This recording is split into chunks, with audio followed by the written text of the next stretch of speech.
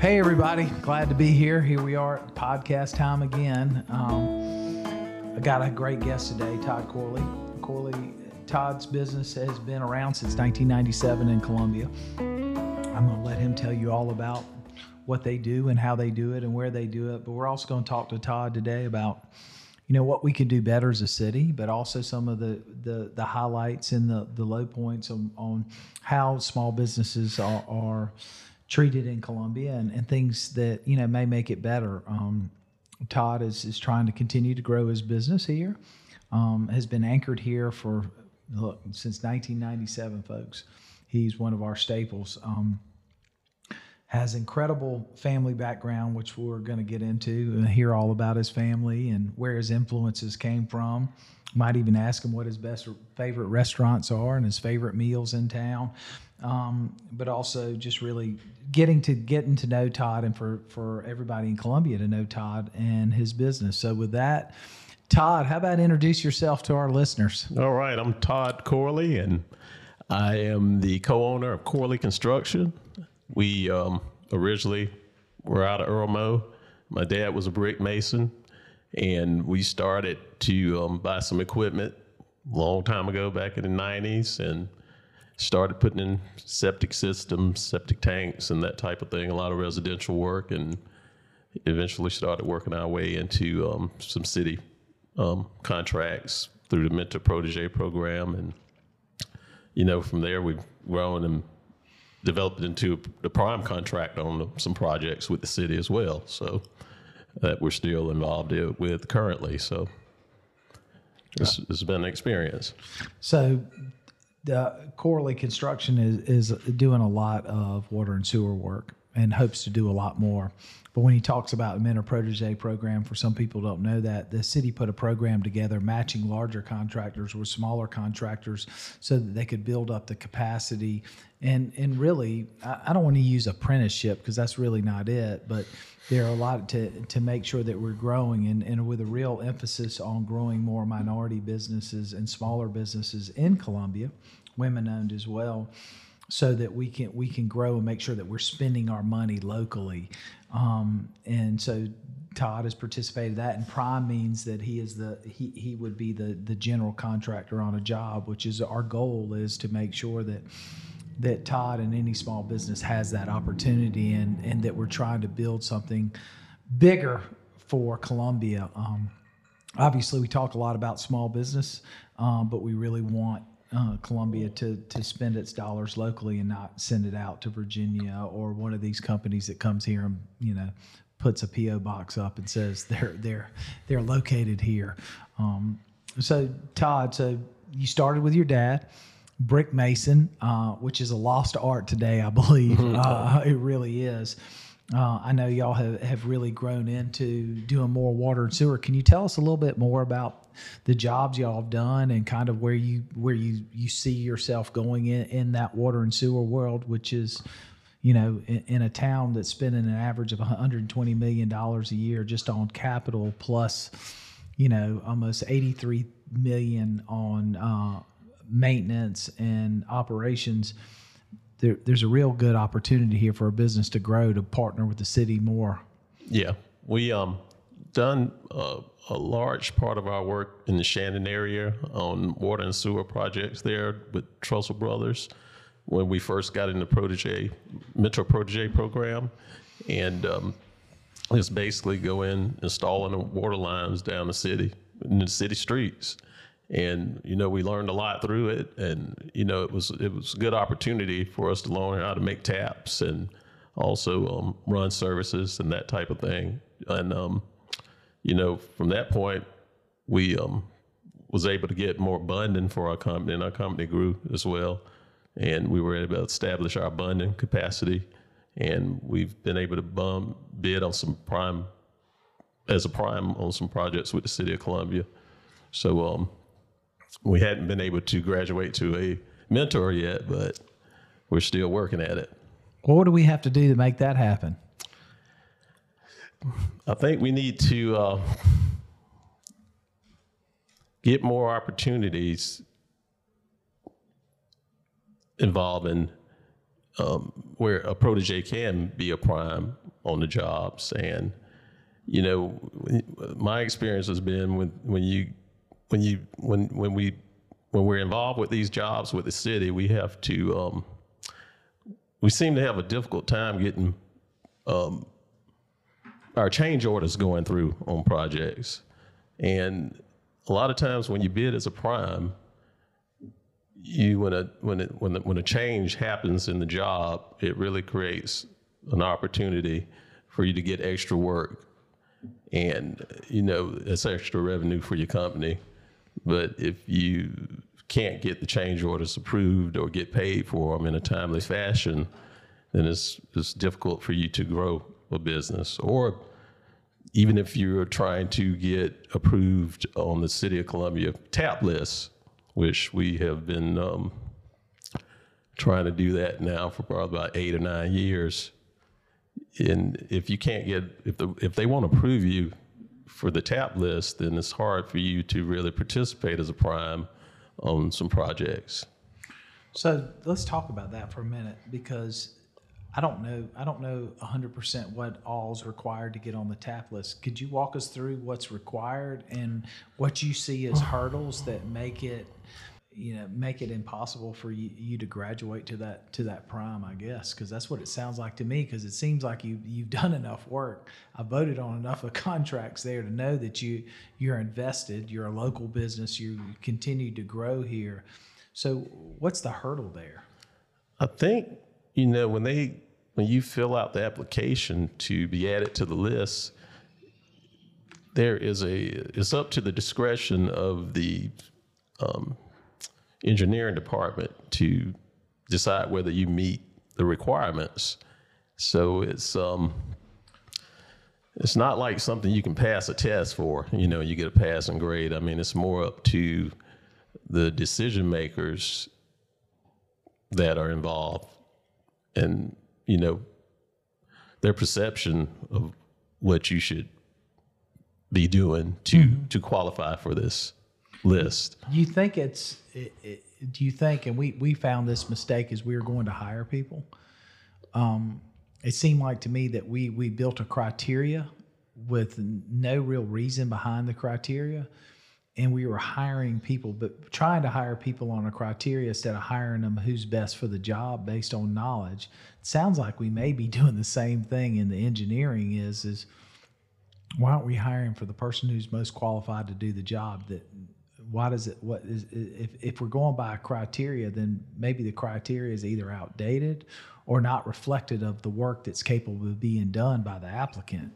And it very well may be. One of the questions they would ask me would be, how much work we've done and with other municipalities. And I'm like, we've done most of our work with the City of Columbia. Why do I need to tell you about what we've done somewhere else? I mean, we've done the majority of our work here in the city, but they want to know what we've done at other municipalities around. So, and we really haven't done a lot outside of the city. So. Well, that was kind of the purpose of the program, wasn't it? Right. Oh, that's interesting. There was a time when when it seemed like they were going to approve us for the list, and then we went out and got an $8,000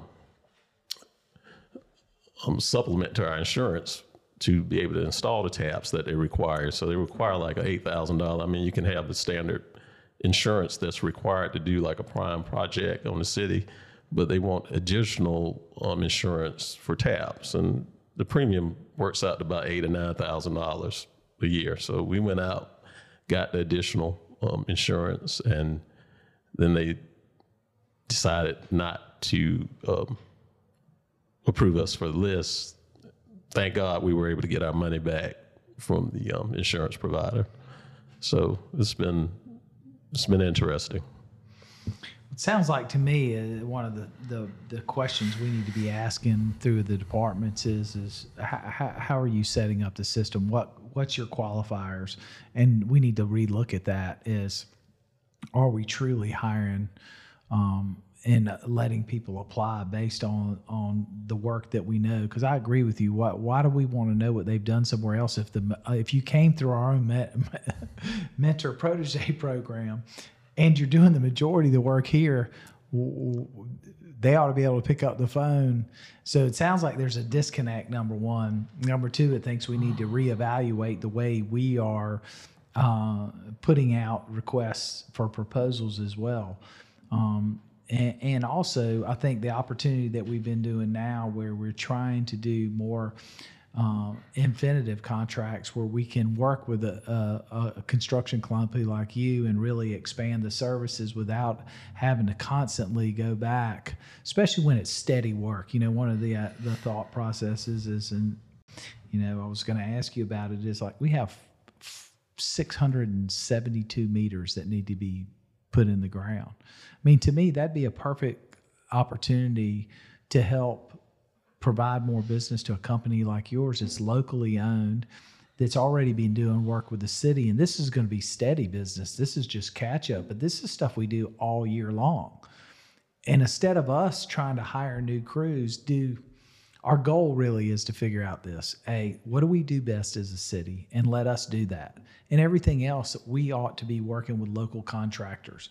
For one, that builds up capacity. Number two, if you're gonna be here, you're gonna grow here, you're gonna hire here, and you're gonna spend your money here. That's what we want.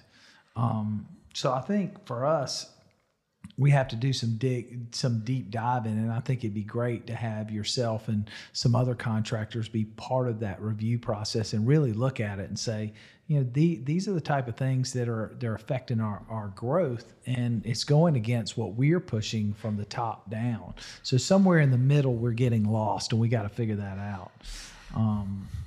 But so, you know, if you think about taps, you talked about if we do meters. You think about the ongoing repairs.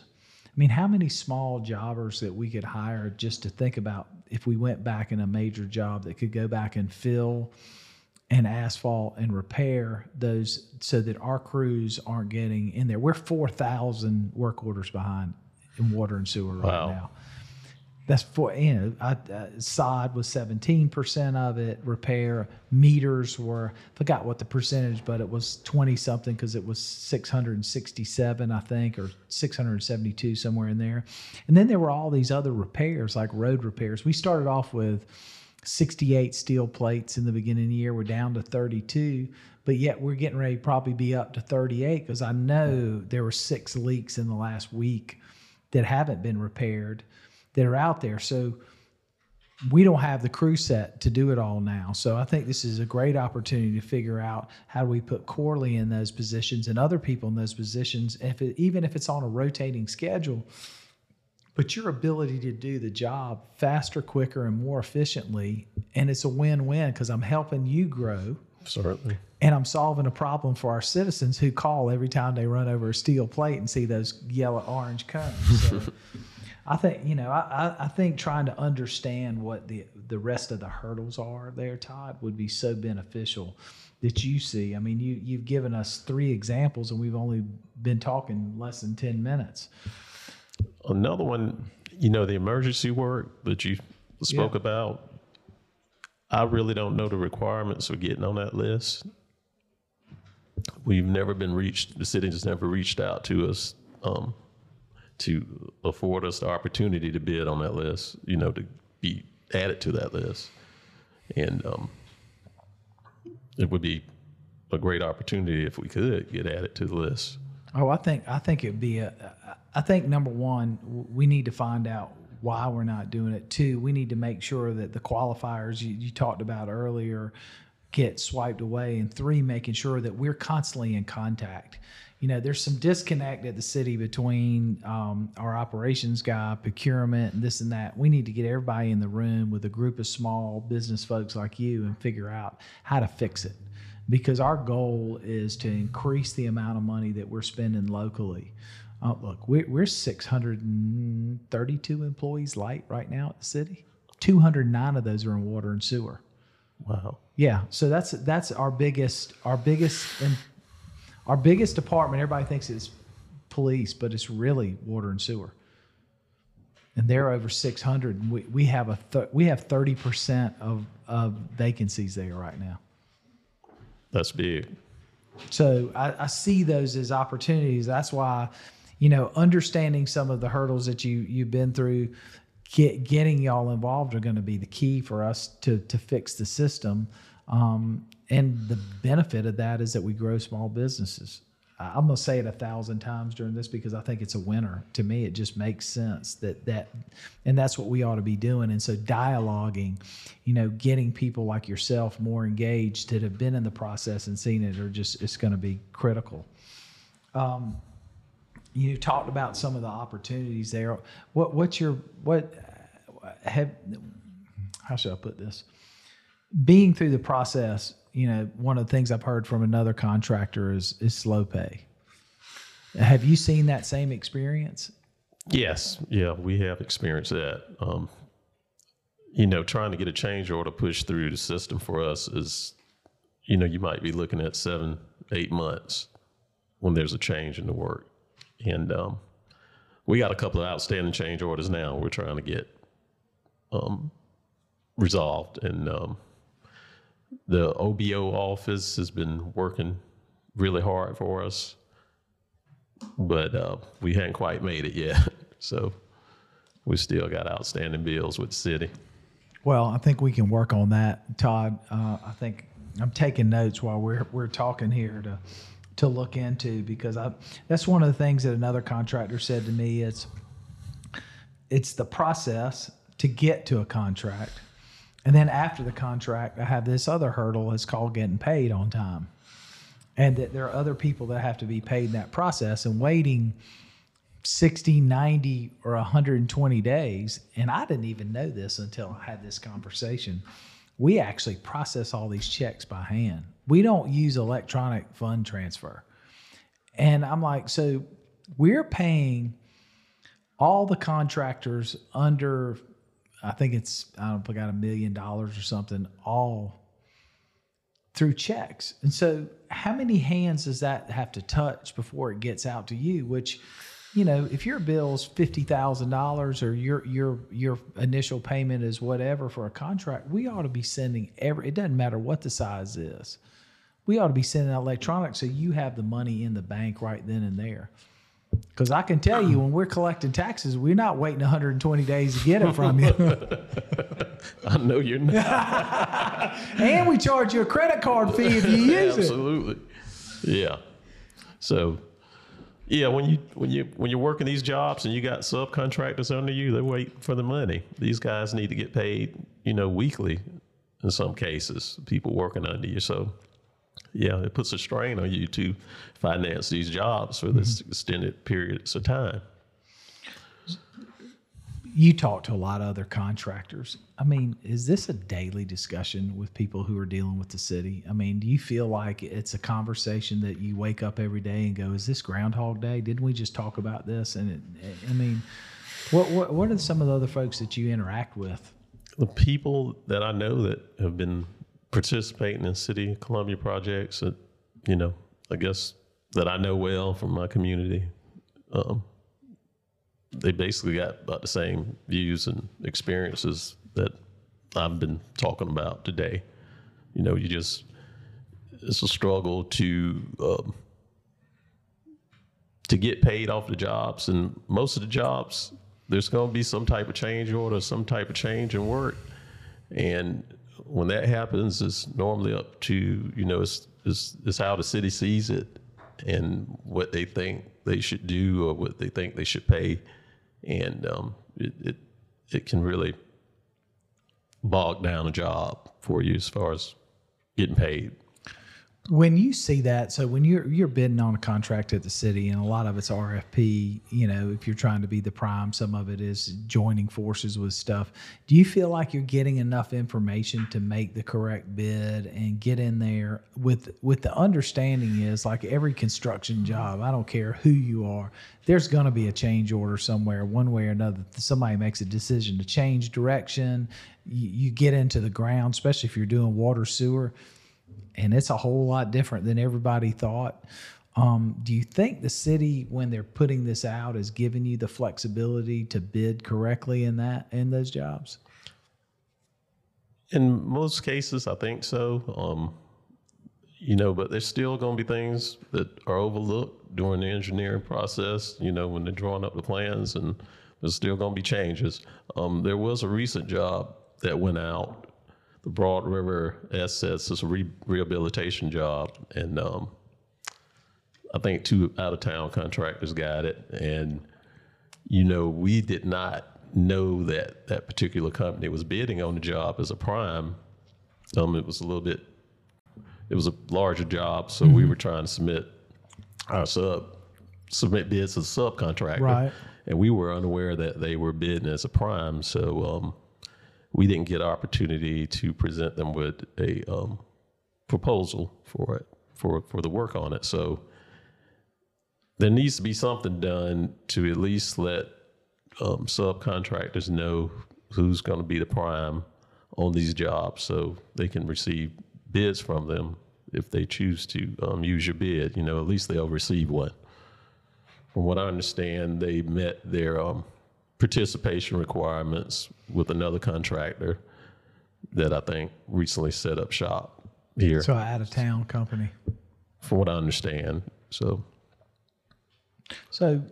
In that, what would be the best way to change that, in your opinion, on a notification? Is that something you think comes out of engineering? Is that something that comes out of procurement? Is that something that OBO could set up and make sure that everybody who's sat down with OBO, and we're working on making sure that we're getting a new comprehensive list. We've even reached out to Stephen Gilchrist to make sure that the Black Chamber is involved, to make sure that we're not missing any business at any level throughout the city. But do you think it should come from one of those offices or all of them to make sure that it's getting out? Because I know most of those folks should know who you are and other people are in the community, because you've been doing work around here. It's not like you just showed up.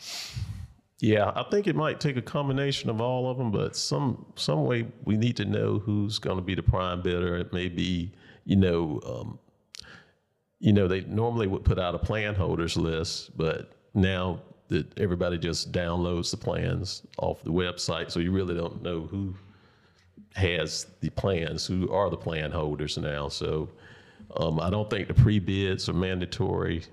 So you can look at the pre-bid list to see who's bidding it, but they didn't necessarily have to go to the pre-bid, so you wouldn't know that they were bidding it. So pre-bid's no longer a requirement? I don't think it's a mandatory requirement from my understanding. Yeah, that's interesting to know.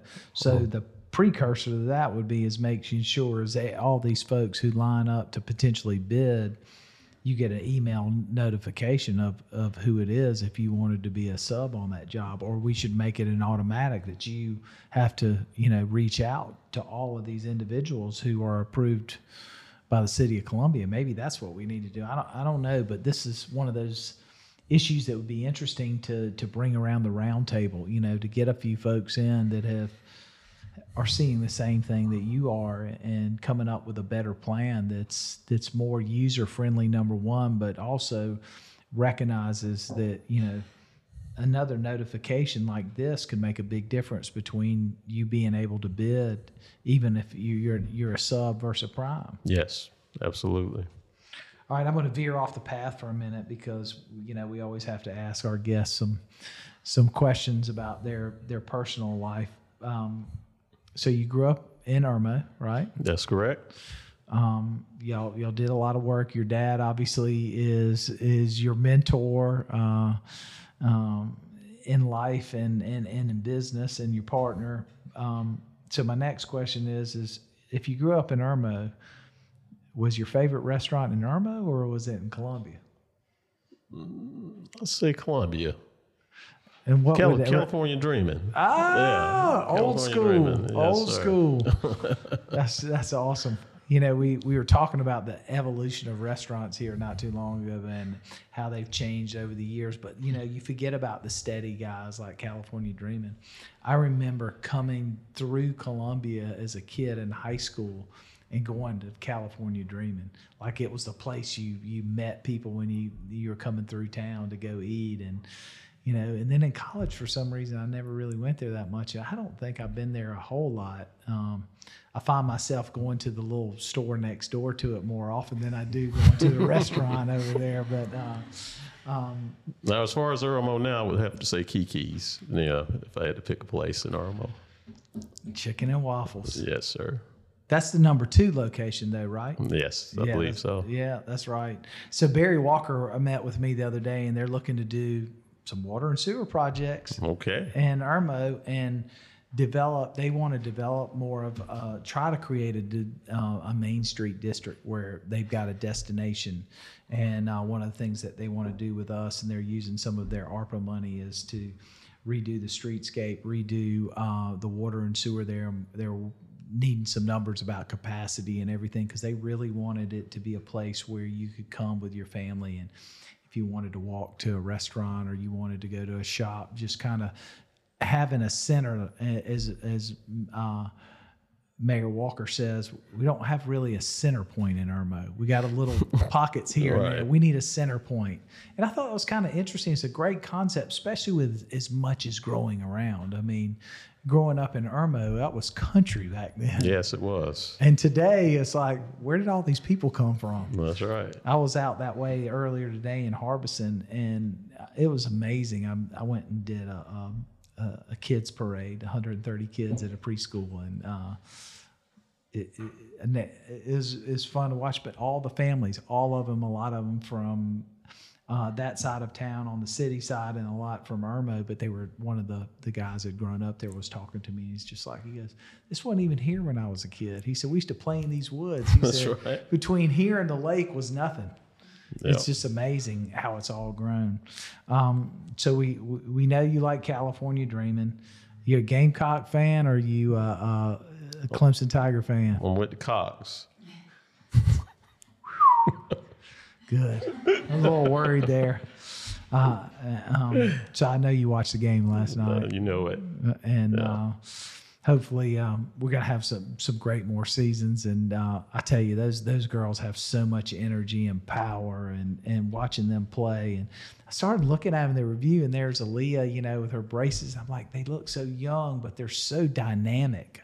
I mean, unbelievable under that basket last night. And of course, I can't stop talking about Destiny. I mean, she blew my mind with those 24 points, had her breakout game, national championship. And you could look at Coach Gino over there. You could tell he knew it was coming to an end. Yeah. But he had 11-0 run in national championship, so we won't mess with that. So when you come to town and you're around, what's some of your favorite things about Columbia? You know, is the just the activity downtown. I mean, you know, it's the go-to spot when you go out, you know, at night and on the weekends. It's just a lot of stuff going on in the city, and that's what I enjoy about staying down this way now. I stay over in Earlwood, so yeah, I'm not far away from here, and it's just being convenient to the happening spot, you know. If you're going to do something, you're going to end up coming to Columbia. I don't care if you live in Northeast or Irmo or, you know, Hopkins. You're still going to end up coming downtown. Yeah. When you want to get going. We live in a great historic neighborhood in North Main. I tell you, that stretch from North Main all the way up to River, in that first stretch, I think is the next pioneer for Columbia. I think that's where you're going to see the most growth. And I say that because there are not many places in America where somebody, a small business guy or an investor or a business owner, can locate their business, walk out on Main Street, and point at the State House. And I tell people that story when I'm talking about, you know, where I see the next growth pattern, and they're like, I never really thought about that. I'm like, think about it. You can go stand on Main Street and point at the State House. Not many places you can do that, and it's still affordable and opportunity there. You're crunched between 4 historic neighborhoods. who all are now really engaged in supporting the local businesses there. I mean, you look at the growth that's happened from the Sumter Street side all the way up, and then now that the city has gotten the property that the highway had, you know, what that potentially could be, and the connection of the Greenway. It's a prime spot. It's crazy convenient. I mean, you can hit any part of town from that area easily. 15 minutes, so it's a great You're spot. everywhere. Yeah. Yeah. So hanging out in downtown Columbia. Obviously, you're a Gamecock fan. You've been hitting the sports. You're busy. What else do you like to do? What else is your kind of stress-free kind of hobby? Maybe that's a good way to put it. No, probably Lake Murray. Messing around up at Lake Murray a little bit on jet skis and that type of thing up at the lake. So that's kind of like the closest place to kind of get away from the Columbia and still have it going on. Yeah, well, you know, it's one of those assets we don't talk about. I spend probably most of May through September up there. I love being at the lake. I think it's a great asset. We don't sell it. We don't use it as much. It is. I mean, not many communities have a 55,000 acre lake right in their backyard, and it literally is in our backyard. I think it's a great place. You fish any? No, not too much. You know, might mess with stripers a little bit when it gets hot. Do a little night fishing up there. Yeah. But not so much fishing, not too much. That's kind of my thing to go to. I go up there and fish and just get lost for a couple hours, and man, just being on the water just takes everything away. It's so awesome. We're talking about how we utilize the rivers too. You know, what we can do more to encourage people to be part of the using the river and exploring it. I did some things this summer where we took some people on rafting, and there were people there who had been living in Columbia 10, 15 years, never floated down the river. Have you floated down the river? I have. That's really cool. Really cool. Really cool. That's a great thing. So as we're moving forward and we're continuing to talk about trying to improve the atmosphere in business in Columbia, what kind of businesses would you like to see in Columbia? What would enhance us as a community, in your opinion?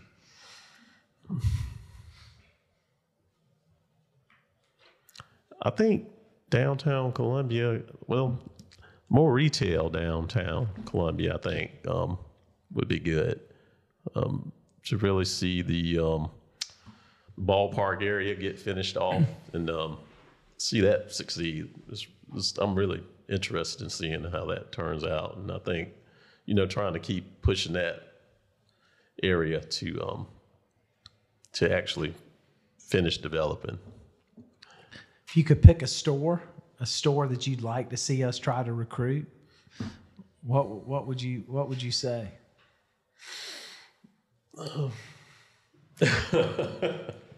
What store would I like to see you recruit? Or type of store. You know, it's funny because everybody has their own. I've had people say everything from Orvis to a Yeti store to a clothing store, a certain brand, you know. When you see what other communities have, you're like, I want it. I want it here. Well, I would like to see a Dillard's down here, but I know that might be a long reach. Man, I tell you. Have a Dillard's convenient to my house. Yeah, that would be good. You're going to laugh when you say this. I didn't know Dillard's was still in Columbia until I was out in Harbison today. I thought they closed and left. I did not realize that they were still open because for me, when I was living downtown, the closest Dillard was at the Richland Fashion Mall. And since the mall closed, I don't shop much. I'm not a shopper, I'm a buyer. If I need it, I'm going to buy it. That's right. I don't really shop. So I didn't even realize they were still open out at the mall until today, really. I know that's probably not a good thing, but that's interesting you say that, because when I said that to somebody else today, they're like, I shop there all the time. How did you not know? I was like, I don't know. I'm just not a shopper. Maybe that's it. For your construction business and water and sewer, obviously, is there anything you think we could do to help you have opportunities in other communities so that you can grow. I mean, obviously, we see contractors come and go, and,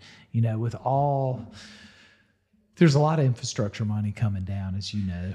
A lot of it's being geared at rural communities that need a lot of repair and a lot of opportunities. Is there anything besides, creating more opportunities at the city so that you can build up your resume and your bonding capacity and other?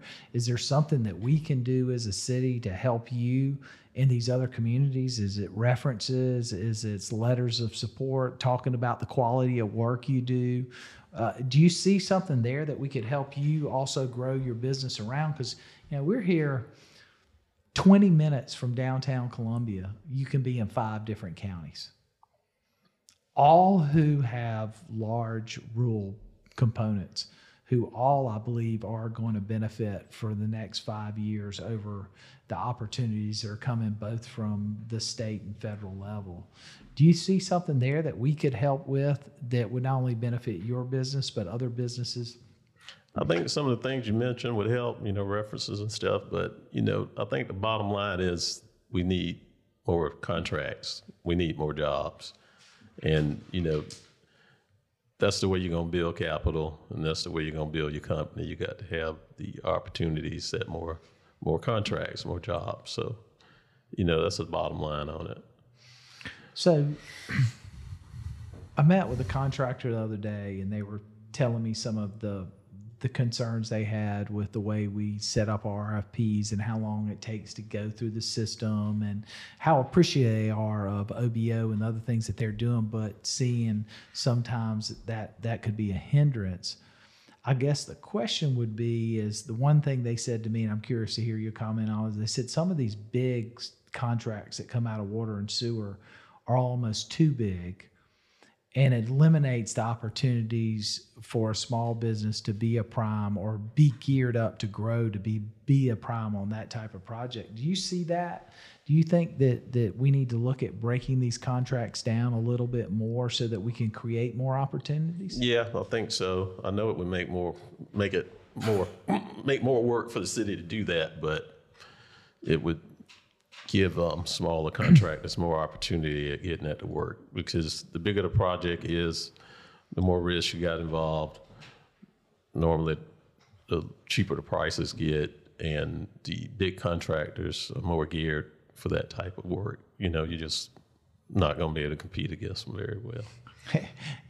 Somebody said, yeah, they're cheaper when they bid on them, but when you finish it, the time they add in the change orders and all the things that tend to show up when they're the low bid, it kind of balances out. So would we be better off breaking it up? But that's interesting to hear, because maybe that's one of the things that, once again, we can do to improve and to get more contracts. Have you seen something in another municipality or another business that you've worked with where they had a really good streamlined process? Not so much as far as the bidding part of it, but as far as completing work in those areas, Lexington County, West Columbia, Aiken, the requirements to be on a TAP list, they don't have those requirements. If you have a water and sewer license, if you're licensed to do the work and you got insurance and you bonded, then you can make the tap, or you can do the work. And here, there's different requirements that you have to meet before the city will let you do that. So the city's by far the hardest place to do work. Are you from seeing my experience that because of the way they're set up for requirements, you have more of an opportunity to get more work out of West Columbia and Lexington and other places? Yes, because you qualify for the work. You can do it all in-house if you're set up to make taps yourself, or you're set up to do different portions of the work. So you can do it all in-house. So it'll be a better working environment for you, and you should be more successful. Yeah, it's interesting because so many people, especially over the last 12 months, as we've been through campaigns and elections, and we're getting settled in. A lot of people talking about the same thing. And West Columbia always seems to be one of those communities that comes up. And I tell people today, everybody talks about Greenville or Charleston who we're competing with. The reality is we're competing with our neighboring communities because they become more business friendly on both sides of the ledger, not only in how they contract for work, but also how easy they make it for people to get permits and make investments in their community, which then turns around and creates more work for potential folks like Corley Construction and other folks. So it sounds like we can just go across the river and sit down and go, all right, we don't have to reinvent the wheel. Let's figure out how do we take, because obviously it's working for them. Like you said, I'm able to bid on a project. I've got the insurances. I've got all the liability covered, and I'm licensed to do the job, which really should be the basis of how we give a contract. Right. And I think the size of the contract, as we talked about earlier, plays in that. And so I think there are a lot of takeaways that we can get from this. And I'm hoping that yourself and some other folks could get together with us and have a round table with our staff and really talk through these issues so that we moving forward. Because the one thing I want to be geared up as a city is, as over the next 12 to 36 months, that we're able to gear into getting ready for the money that's coming down so that we can invest in our local businesses and allow them to get more of these contracts and to build up the capacity to help them compete in other places. But also, look, you're going to spend your money locally. You're going to invest here. You're going to support local charities. You're going to go out and dine here. You're not going to be staying at the extended stay and on Friday leave town every weekend after you get paid. So I think there's a great opportunity for us to do this, Todd. I hope you will join in on this. I know I want to try to pull some folks in. Obviously, I have to yield a little bit to the table to Miss Sumter because you know how Diane is. For those of you who are listening who don't know Diane Sumter, she's the matriarch in our community. But I tell you, she's got one of the biggest hearts I've ever seen.